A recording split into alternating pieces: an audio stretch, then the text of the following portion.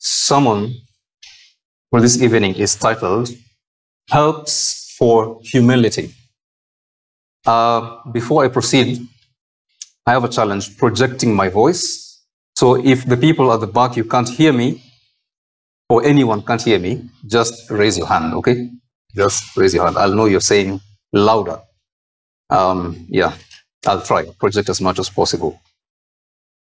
The text for today comes from Daniel chapter 4. It's pretty long reading, but I'll read quickly through it. Daniel chapter 4. King Nebuchadnezzar to all people, nations and languages that dwell in all the earth, peace be multiplied to you. It has seemed good to me to show the signs and wonders that the Most High God has done for me. How great are his signs, how mighty his wonders. His kingdom is an everlasting kingdom, and his dominion endures from generation to generation. I, Nebuchadnezzar, was at ease in my house and prospering in my palace. I saw a dream that made me afraid. As I lay in bed, the fancies and the visions of my head alarmed me. So I made a decree that all the wise men of Babylon should be brought before me, that they might make known to me the interpretation of the dream. Then the magicians, the enchanters, the Chaldeans, and the astrologers came in, and I told them the dream, but they could not make known to me its interpretation. At last Daniel came in before me, he who was named Belteshazzar, after the name of my God, and in whom is the spirit of the holy gods. And I told him the dream, saying, O Belteshazzar, chief of the magicians, because I know that the spirit of the holy gods is in you, and that no mystery is too difficult for you, tell me the vision of my dream that I saw and their interpretation. The visions of my head as I lay in bed were these: I saw, and behold, a tree in the midst of the earth, and its height was great. The tree grew and became strong, and its top reached to heaven, and it was visible to the ends of the whole earth. Its leaves were beautiful, and its fruit abundant, and in it was food for all. The beasts of the field found shade under it, and the birds of the heavens lived in its branches, and all flesh was fed from it. I saw in the visions of my head as I lay in bed, and behold, a watcher, a holy one, came down from heaven. He proclaimed aloud and said thus, chop down the tree and lop off its branches, strip off its leaves and scatter its fruit. Let the beasts flee from under it and the birds from its branches, but leave the stump of its roots in the earth, bound with a band of iron and bronze, amid the tender grass of the field. Let him be wet with the dew of heaven. Let his portion be with the beasts in the grass of the earth. Let his mind be changed from a man's, and let a beast's mind be given to him, and let 7 periods of time pass over him. The sentence is by the decree of the watchers, the decision by the word of the holy ones, to the end that the living may know that the Most High rules the kingdom of men, and gives it to whom he will, and sets over it the lowliest of men. This dream I, King Nebuchadnezzar, saw. And you, O Belteshazzar, tell me the interpretation, because all the wise men of my kingdom are not able to make known to me the interpretation. But you are able, for the spirit of the holy gods is in you. Then Daniel, whose name was Belteshazzar, was dismayed for a while, and his thoughts alarmed him. The king answered and said, Belteshazzar, let not the dream or the interpretation alarm you. Belteshazzar answered and said, My lord, may the dream be for those who hate you, and its interpretation for your enemies. The tree you saw, which grew and became strong, so that its top reached the heaven, and it was visible to the end of the whole earth, whose leaves were beautiful and its fruit abundant, and in which was food for all, under which beasts of the field found shade, and in whose branches the birds of the heavens lived. It is you, O king, who have grown and become strong. Your greatness has grown and reached to heaven, and your dominion to the ends of the earth. And because the king saw a watcher, a holy one, coming down from heaven and saying, chop down the tree and destroy it, but leave the stump of its roots in the earth, bound with a band of iron and bronze, in the tender grass of the field, and let him be wet with the dew of heaven, and let his portion be with the beasts of the field, till 7 periods of time pass over him. This is in the interpretation, O king. It is a decree of the Most High, which has come upon my lord the king, and you shall be driven from among men, and your dwelling shall be with the beasts of the field. You shall be made to eat grass like an ox, and you shall be wet with the dew of heaven, and 7 periods of time shall pass over you, till you know that the Most High rules the kingdom of men and gives it to whom he will. And as it was commanded to leave the stump of the roots of the tree, your kingdom shall be confirmed for you from the time that you know that heaven rules. Therefore, O king, let my counsel be acceptable to you. Break off your sins by practicing righteousness, and your iniquities by showing mercy to the oppressed, that there may perhaps be a lengthening of your prosperity. All this came upon King Nebuchadnezzar. At the end of 12 months, he was walking on the roof of the royal palace of Babylon. And the king answered and said, Is not this great Babylon, which I have built by my mighty power, as a royal residence for the glory of my majesty? While the words were still in the king's mouth, there fell a voice from heaven. O King Nebuchadnezzar, to you it is spoken, the kingdom has departed from you, and you shall be driven from among men, and your dwelling shall be with the beasts of the field, and you shall be made to eat grass like an ox, and 7 periods of time shall pass over you, until you know that the Most High rules the kingdom of men and gives it to whom he will. Immediately the word was fulfilled against Nebuchadnezzar. He was driven from among men and ate grass like an ox, and his body was wet with the dew of heaven, till his hair grew as long as eagle's feathers, and his nails were like birds' claws. At the end of the days, I, Nebuchadnezzar, lifted my eyes to heaven, and my reason returned to me, and I blessed the Most High, and praised and honored him who lives forever. For his dominion is an everlasting dominion, and his kingdom endures from generation to generation. All the inhabitants of the earth are accounted as nothing, and he does according to his will among the host of heaven and among the inhabitants of the earth, and none can stay his hand or say to him, What have you done? At the same time, my reason returned to me, and for the glory of my kingdom, my majesty and splendor returned to me. My counselors and my lords sought me, and I was established in my kingdom, and still more greatness was added to me. Now I, Nebuchadnezzar, praise and extol and honor the King of heaven, for all his works are right, and his ways are just, and those who walk in pride he is able to humble. Let's pray again. Father, we humbly ask that you may help us to hear your word and to obey it. Please help me to rightly divide the word of truth and to edify your saints. For your name's sake, O Lord, and for the sake of your people, please grant your Holy Spirit and grant that we may hear you speak to us, our Lord Jesus Christ. Amen. Now, I want to subject you, first of all, to a small examination. Yeah? So I'm going to ask you a question. Don't be shy. Feel free to answer as you're led. If you know you are awesome and wonderful, raise your hand.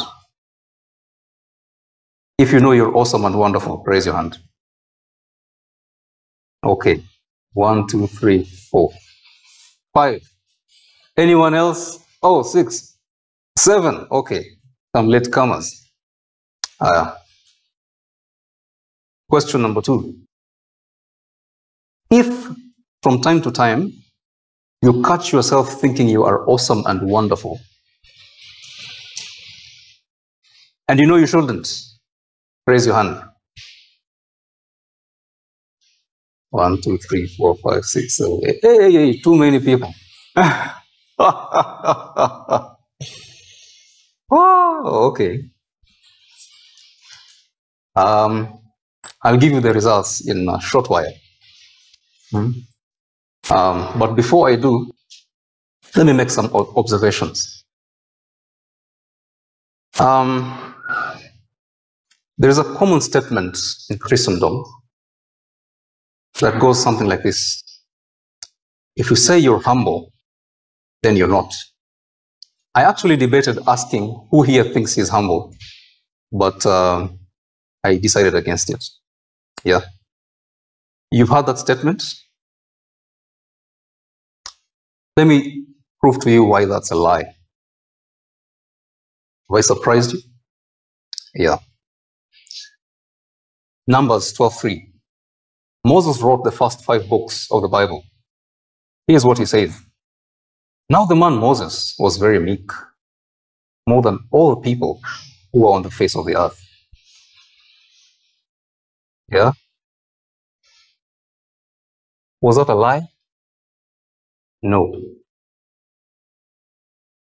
Let me read you another statement. Take my yoke upon you and learn from me. I am gentle and lowly in heart, and you will find rest for your souls. Matthew 11:29. I'll read you a third one. 2 Corinthians 10:1. I, Paul, myself, entreat you by the meekness and gentleness of Christ. I who am humble when face to face with you, but bold, wordy when I am away. Okay, so Paul entreats the Corinthians by the meekness and gentleness of Christ. Right there is a statement that he is meek and gentle. Now, if it's true that you're not humble if you say you're humble, then Moses, Jesus, and Paul were all very arrogant. Or else, we are mistaken. Okay? I would rather go with the second. So let me give you the answer, the results of the test that I subjected you to at the start. Yeah, some of you are ambivalent, double-minded. You raised your hands twice. I think 7 people raised their hands the first time. Then almost everybody raised their hands the second time. Okay. So here is the answer. Yeah, here's the results. For you formed my inward parts, you knitted me together in my mother's womb. I praise you, for I am fearfully and wonderfully made. Wonderful are your works. My soul knows it very well. So let me ask the question again. How many here think they are awesome and wonderful? Okay. Pastor Muruki now hasn't raised his hand. Oh, yeah. Okay. But to his credit, he was the first one to raise his hand the first time. Yeah. You know, the only way you could have raised your hand the first time is if you're a braggart, okay, or if you believe God's word. That's the only way you could have raised your hand the first time.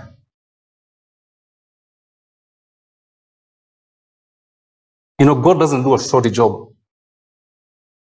The pinnacle of his creation, man, his very image, can't be the image of God and not be glorious, yeah, and not be wonderful. So you are awesome because you were made fearfully, and you're wonderful because you were made wonderfully. But why is it that you feel that somebody is arrogant if they say that I'm wonderful, I'm awesome? And why is it that you would be afraid to say so if you think you're humble? Let me help you understand why. And to help you, let me give you the first help for humility. Okay, again, the title of our sermon is Help for Humility. And the first help for humility is truth. Believe and speak the truth.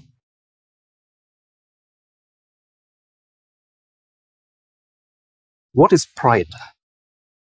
All of us have wondered at some point in our lives, how could sin originate out of a perfect creature like Satan? Now, I don't claim to have the answer to it, but I will attempt. The devil, when he was made, was perfect. He was beautiful. He was glorious. This is what it says in Ezekiel 28:11-14. Okay? He's speaking to the king of Tyre. So he has addressed the prince of Tyre, the earthly ruler. Now he's addressing the king of Tyre, the power behind him, the devil himself. Moreover, the word of the Lord came to me, Son of man, raise a lamentation over the king of Tyre and say to him, Thus says the Lord, you are the signet of perfection, full of wisdom and perfect in beauty. You are in Eden, the garden of God. Every precious stone was your covering, sardius, topaz, and diamond, beryl, onyx, and jasper, sapphire, emerald, carbuncle, and crafted in gold were your settings and your engravings. On the day that you were created, you were prepared. They were prepared. You were an anointed guardian cherub. I blessed you. You were on the holy mountain. In the midst of the stones, fire you walked. Okay? He was made glorious. But then it says in verse 17, your heart was proud because of your beauty. You corrupted your wisdom for the sake of your splendor. I cast you to the ground. I exposed you before kings to feast their eyes on you. Let me give you some help maybe to see how just insidious pride is. Yeah. Suppose you stood in front of a mirror, dressed, you gentlemen, dressed in a really fine suit, and you liked what you saw. So you said, boy, I'm smart. Yeah? And suppose the image in the mirror folded its hands and stooped its head like this. What would you do?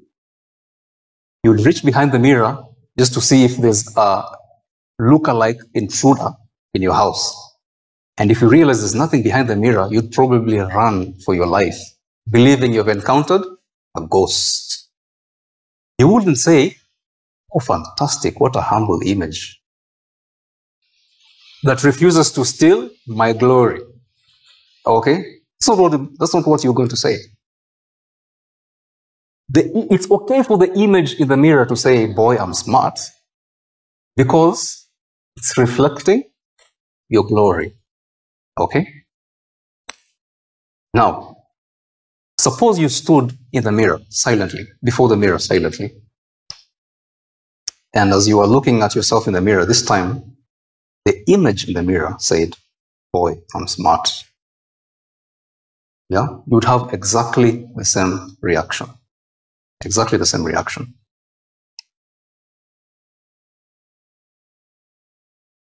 Yes, we are glorious because we are made in God's image. And yet, we are only glorious because we are made in God's image. So it is true that you are glorious. But that's just one side of the truth. The other side of the truth is that you are glorious because you are reflecting God's glory. So it is absolutely true. You can say, I am amazing, I am wonderful. You can say that, full stop. And that statement is true. Okay? And yet, that statement, as much as it is true, if the full stop is there, both in the statement itself and in your mind, it becomes a lie. You see? Why does it become a lie? Because it fails to recognize that your wonder, your amazingness, if it's such a word, is only borrowed from God. The person who says, I'm amazing, either says that out of pride, failing to realize that it is God who has made him amazing. Okay? So his eyes are on himself rather than God. The person who's afraid to say, I am wonderful, is afraid to say that because his eyes are on himself. His eyes are not on God. The two people have exactly the same problem. Okay? Both of them, their eyes are on themselves. Okay? That's why you are either saying, I'm amazing, out of pride, or you're afraid to say it because you think that the glory that you have belongs to you. You're actually convinced that the glory belongs to you. That's why you're afraid to say it, because in saying it, you'll be proud. So I hope that we all by now realize that we need some help for humility. And the first help is that humility is founded on the truth. You see, when Daniel is interpreting the dream for Nebuchadnezzar, and he is interpreting it by the Spirit of God, Daniel does not deny that Nebuchadnezzar is wonderful. He does not deny that he is glorious, that his glory has reached up to heaven, to the ends of the earth, that he is the King of Kings. Daniel acknowledges it. Okay? It's true that Nebuchadnezzar is great. He would not have attained humility by saying, oh no, really not. I mean, you guys, you should have met like some other kings, before me. These guys were serious. Me, I'm just an average king. No. The truth is, he was glorious. King Nebuchadnezzar, King of Kings. Yeah? And in the same way, we will not attain humility if we deny the truth about the graces that God has given to us. And yet, why was Nebuchadnezzar humbled? It's not because of recognizing that he's great. He failed to recognize that his greatness was granted to him by God. That's why he was humbled. Humility is not the denial of glory. Humility is the recognition that we have only borrowed it from God. Okay? So let me give you an example of true humility.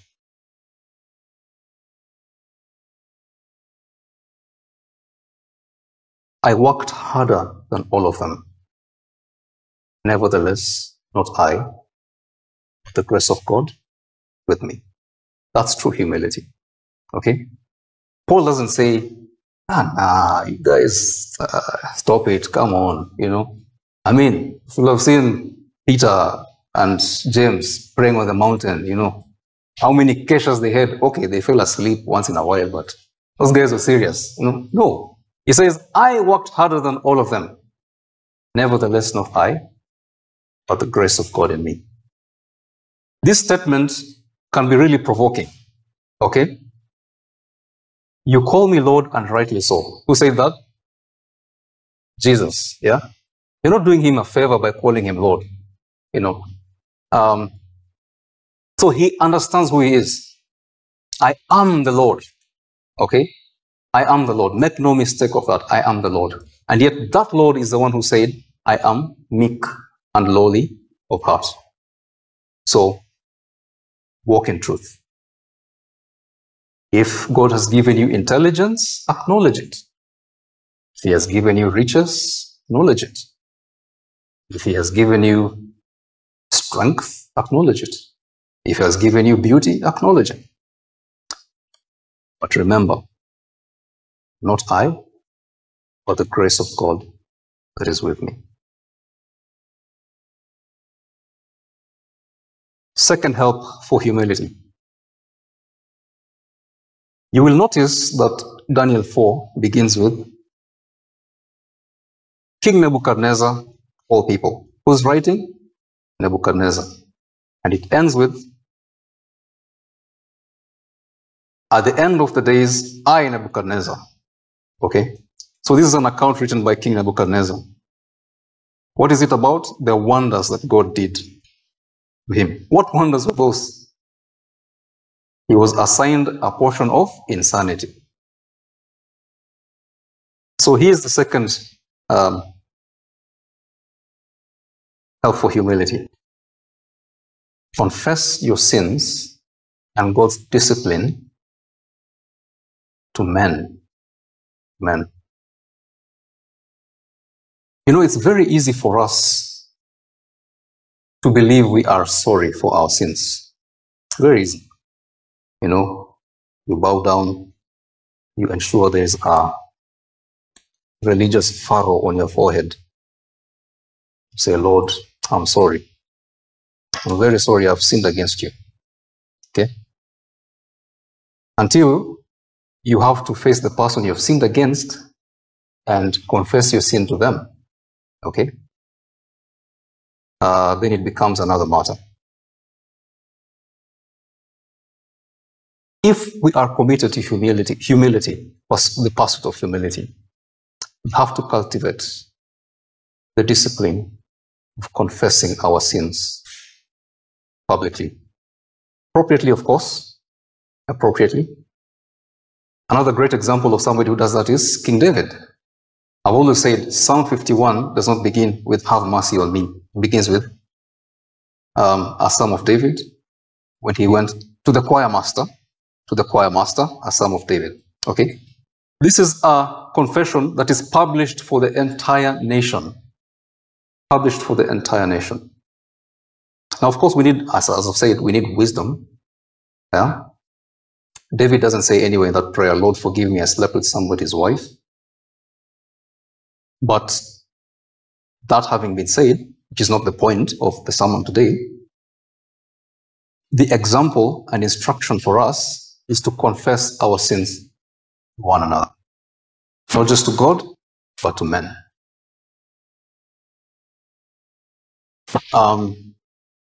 Sometimes I wonder whether I have an unfair share of God's discipline on me.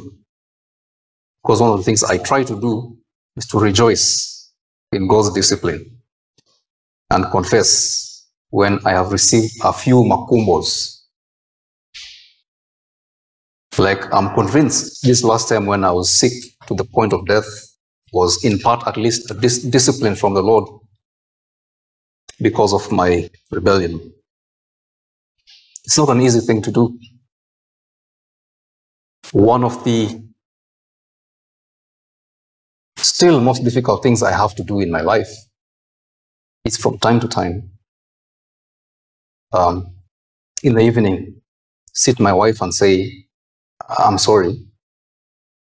Today in the mall, I was not allowed. Please forgive me." I don't have to say more than that. But that at least is at least one sin I made up my mind. I will not allow go beyond the bud. And boy, what an effective way to nip it in the bud than to have to face her and to hear her say, "God has forgiven me much. I'll forgive you." You know, I'm probably just like all of us. I exact a lot from other people, but not from myself. And so when my wife does something below my standard, my instinct is to jump on her and say, why can't you be a model Christian like me? You know, but just before I'm about to say something stupid like that, I remember I have to ask her for forgiveness. Oh boy, what a humbling it brings to my soul. You know, it puts me in the dust. So I will encourage you, brothers, confess your sins to one another, okay? Not just to God. Yes, confess to God, but confess to one another. If you've had a season of discipline in your life, declare God's wonders. Declare God's wonders on your cheek. God's mighty wonders on your backside. Yeah. It will humble you.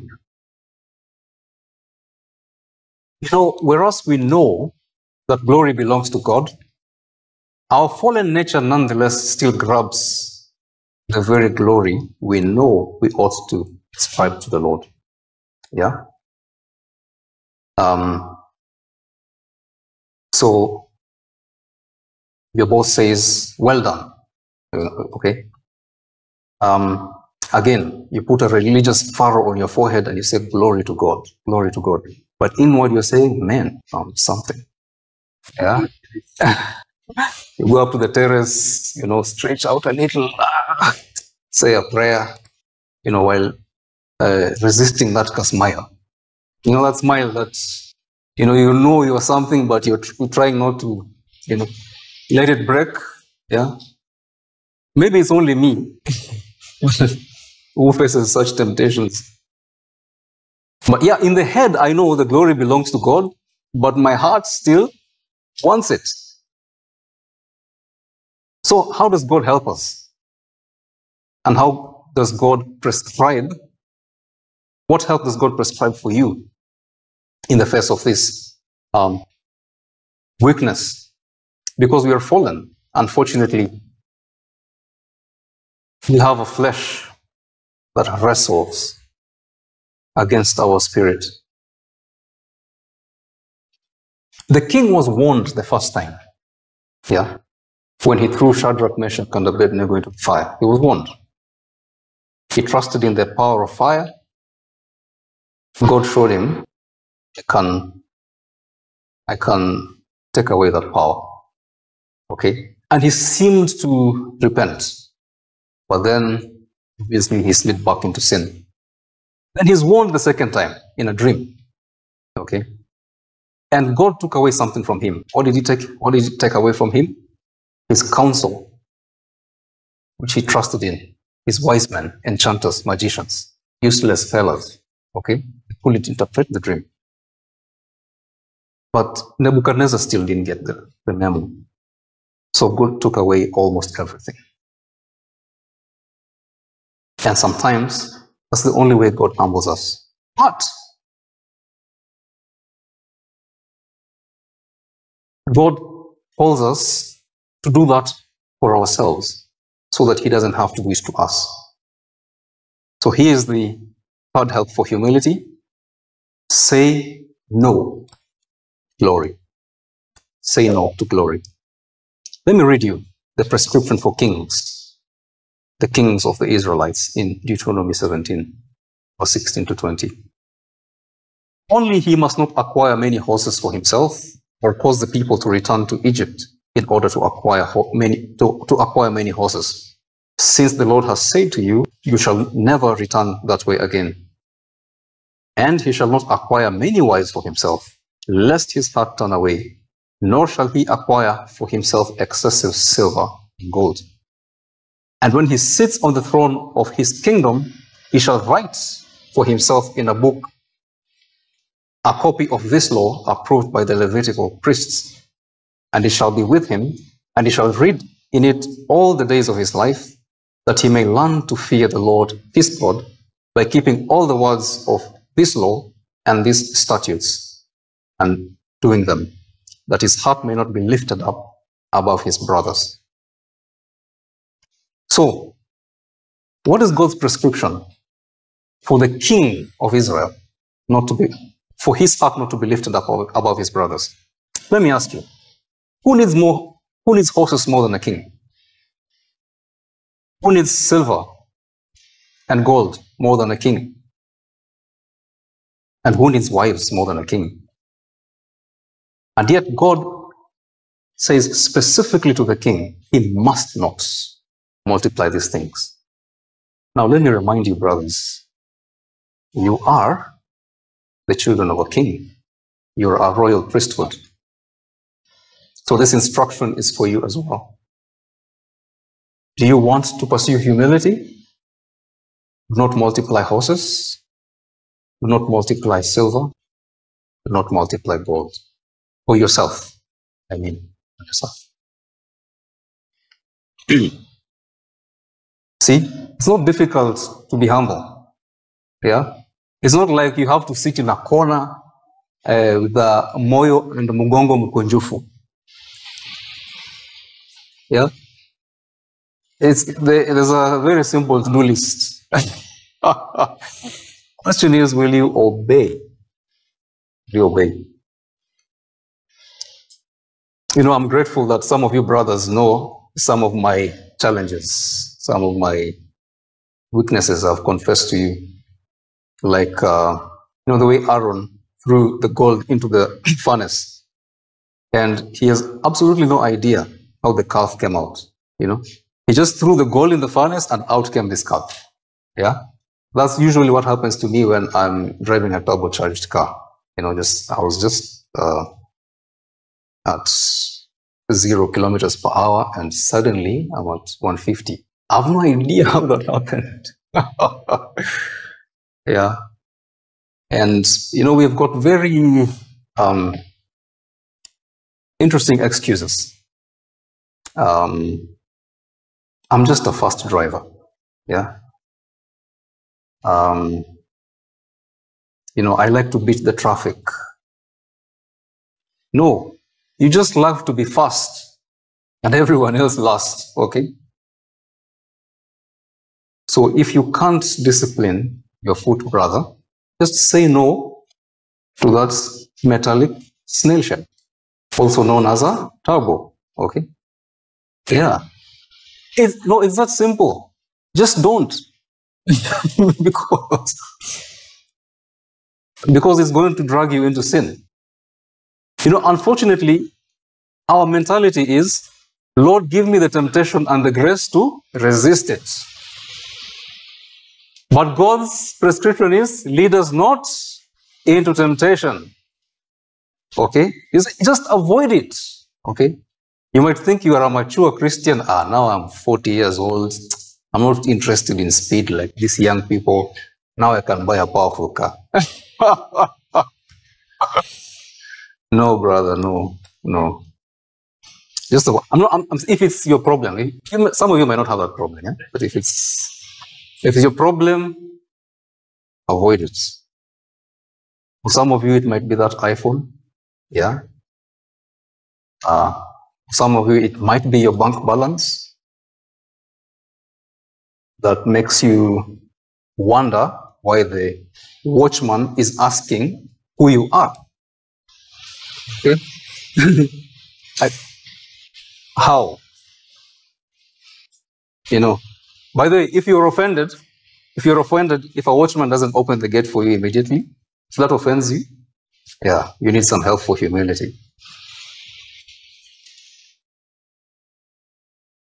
So that's is it fourth or fifth? Yeah? Say no to glory. Now, you might be asking yourself, I have a lot of money. I earn a lot of money.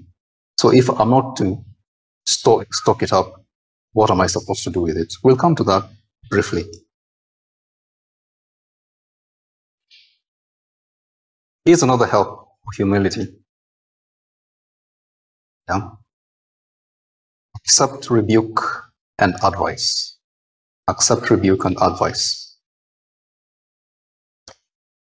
Daniel gives Nebuchadnezzar the interpretation of the dream and says, now let my advice be acceptable to you.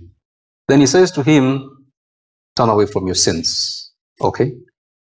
Now, Nebuchadnezzar might have tried for a year, because it's a year before he was punished. But then he lapsed. So, simple question. How quick are we to seek counsel? Yeah? How quick are we to seek counsel? In every area of our lives, spiritually, career, finances, how quick are we to seek counsel and to accept correction from brothers? I remember there's a time I preached to someone here, and a brother called me after the service and told me, hey, bro, you have nished. Like, just wasted everybody's time. It was a hard one, but thankfully, I reached out and asked for the sermon be taken down from YouTube. But it's not easy. Yeah, it's not easy to receive correction, but we must be quick to receive advice, receive correction.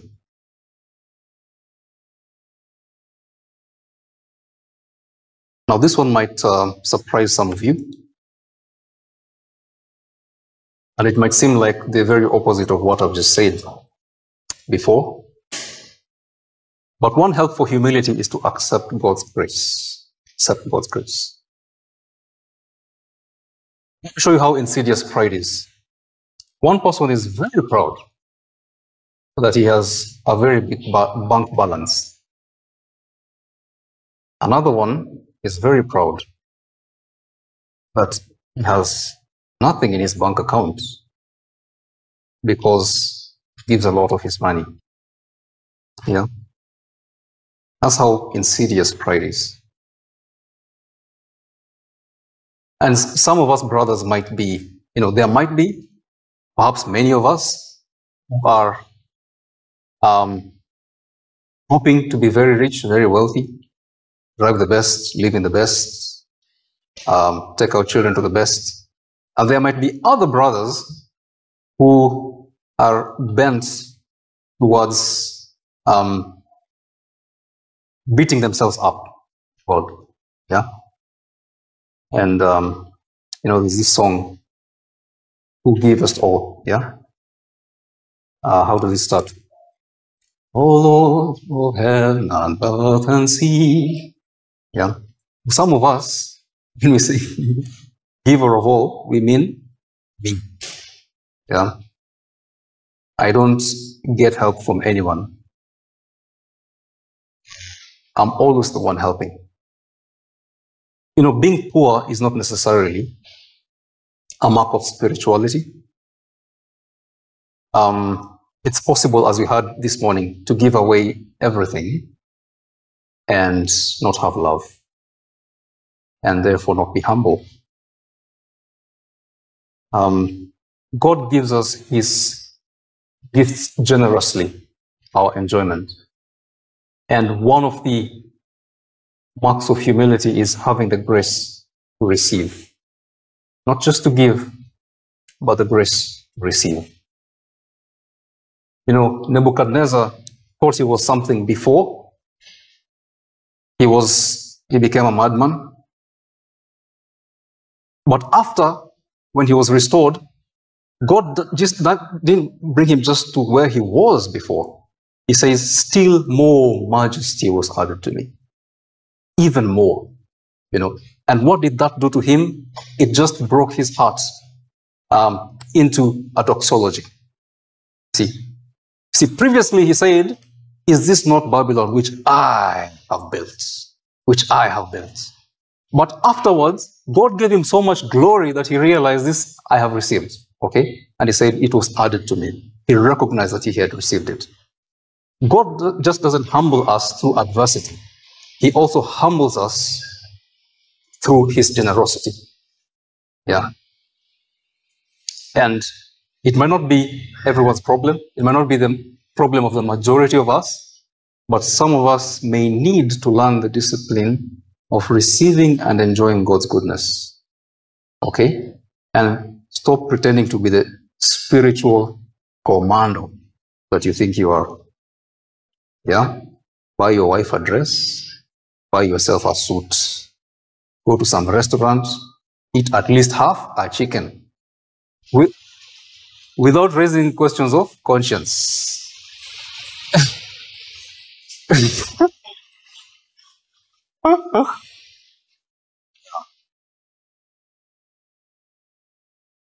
And the reward for humility is exaltation.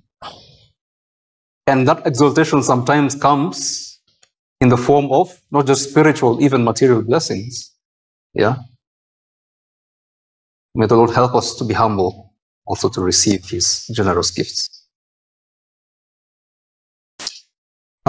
Second last, Daniel gives King Nebuchadnezzar some very specific counsel. Very specific counsel. Tells him to turn away from iniquity. How? By showing mercy to the oppressed. By showing mercy to the oppressed.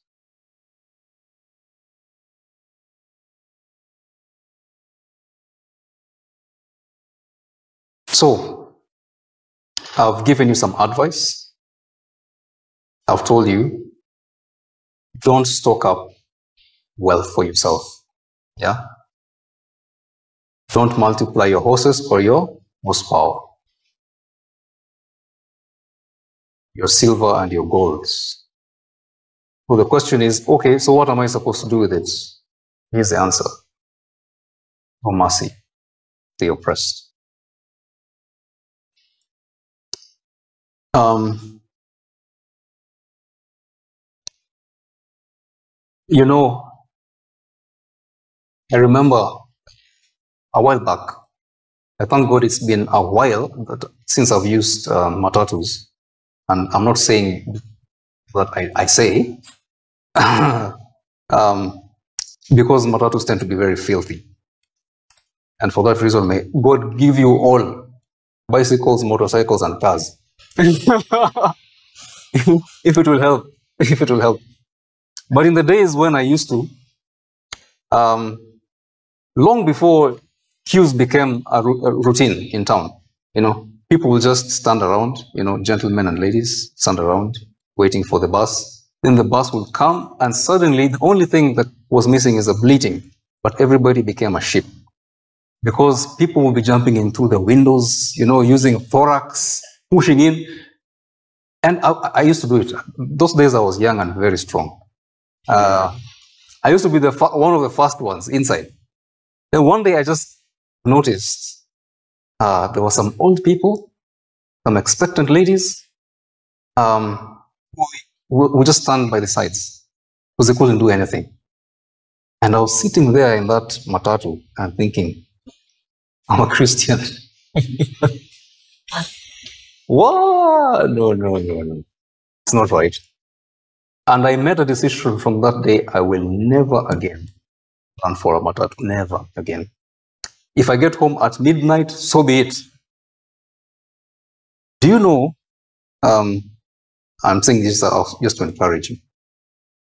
The next day, again, it's almost like the Lord looked down and said, hey, my son has decided to be obedient. He sent some angels, please ensure this guy gets home on time. So what did the angels do? They brought the first bus. All the sheep went for it. Then a second one came and stood just right in front of me, the door, right in front of me. And I stepped into glory. And the amazing thing, why I'm convinced that was an encouragement from the Lord, is that it happened so often. It happened so often. Like a bus will come, chaps rush, another one comes, and I just walk in. But the question, more importantly, is, do we look out for the oppressed, for the weak in our midst? Many of us are thinking, praying to the Lord that we will build our houses. Has it ever entered your hearts to say, Lord, I could afford to build my own house. There's a sister here who's a widow.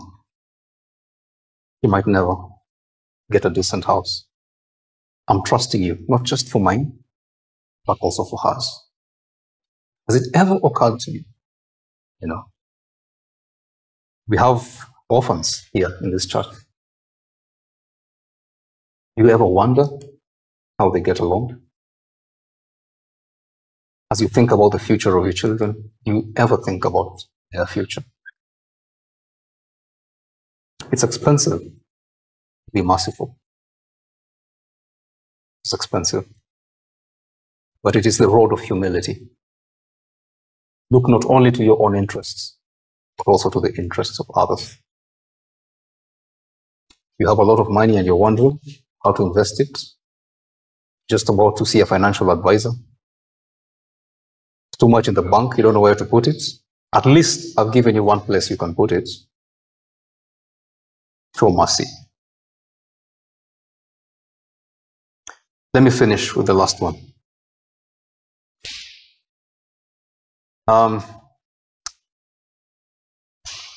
The Bible gives us in the New Testament another prescription for dealing with pride. If anyone boasts, let him boast in the Lord. Now, we all love to believe that we boast in the Lord. If I was to ask any of you, is Jesus Christ your all in all? You say, yes, he is. Yeah? Who's the most important person in your life? Yes, God in Jesus Christ. He's the most important person. But let me show you what boasting in the Lord really means. Okay. And to know that, all you have to ask yourself is, what does boasting mean? Yeah? How do people boast? Yeah? What's boasting? Showing off. How do they do it? By announcing their glory. Okay? You announce it by the car you drive, you announce it by the clothes you wear, you announce it by your residence, the size and shape of your house, and all the bling on it. The more the roofs, the merrier. You announce it by, I had a very brilliant student when I was in college. He would make presentations, and he would punctuate the presentations with, even in my international experience, and then he would say something, and then shortly he would say, even in my international experience. Everybody had to know this guy is not local. Yeah? He's international. Yeah? How else do you know? So how do people boast? You don't wait to be asked, do you have international experience? No. You ensure you insert it in the presentation. And let me tell you, brothers, there's nothing more humbling than the gospel. Glorying in Christ. And perhaps that's one of the reasons why evangelism for us is very difficult. Because of our pride. Okay? Let me tell you, you might be cool, but you will have to have a discussion about your commitment to coolness the day you decide to go street preaching. The day you decide to stand in a bus and preach. I'm not saying you have to. That's not the only way to evangelize. But do people know you're a Christian? Or do they have to wait to discover? Do you tell people that Christ is your all in all? Yeah, you look foolish. God has loved us by making himself, Christ made himself look like a fool for our sake. And you know what? If you're committed to the gospel, you will look like a fool for his sake. Yeah? And that will humble you. Imagine, King Nebuchadnezzar, King of kings and Lord of lords, he publishes a doxology for the entire world to hear, praising the God of heaven. And you, whoever you are, find it very difficult to praise the Lord, acknowledge him before men. So that's the final helpful humility today. Glory in Christ. Now, there's much more I could have said. Obviously, I cannot exhaust the subject, but our time is limited, and I will humble myself to accept the fact. Let us rise and give glory to the Lord.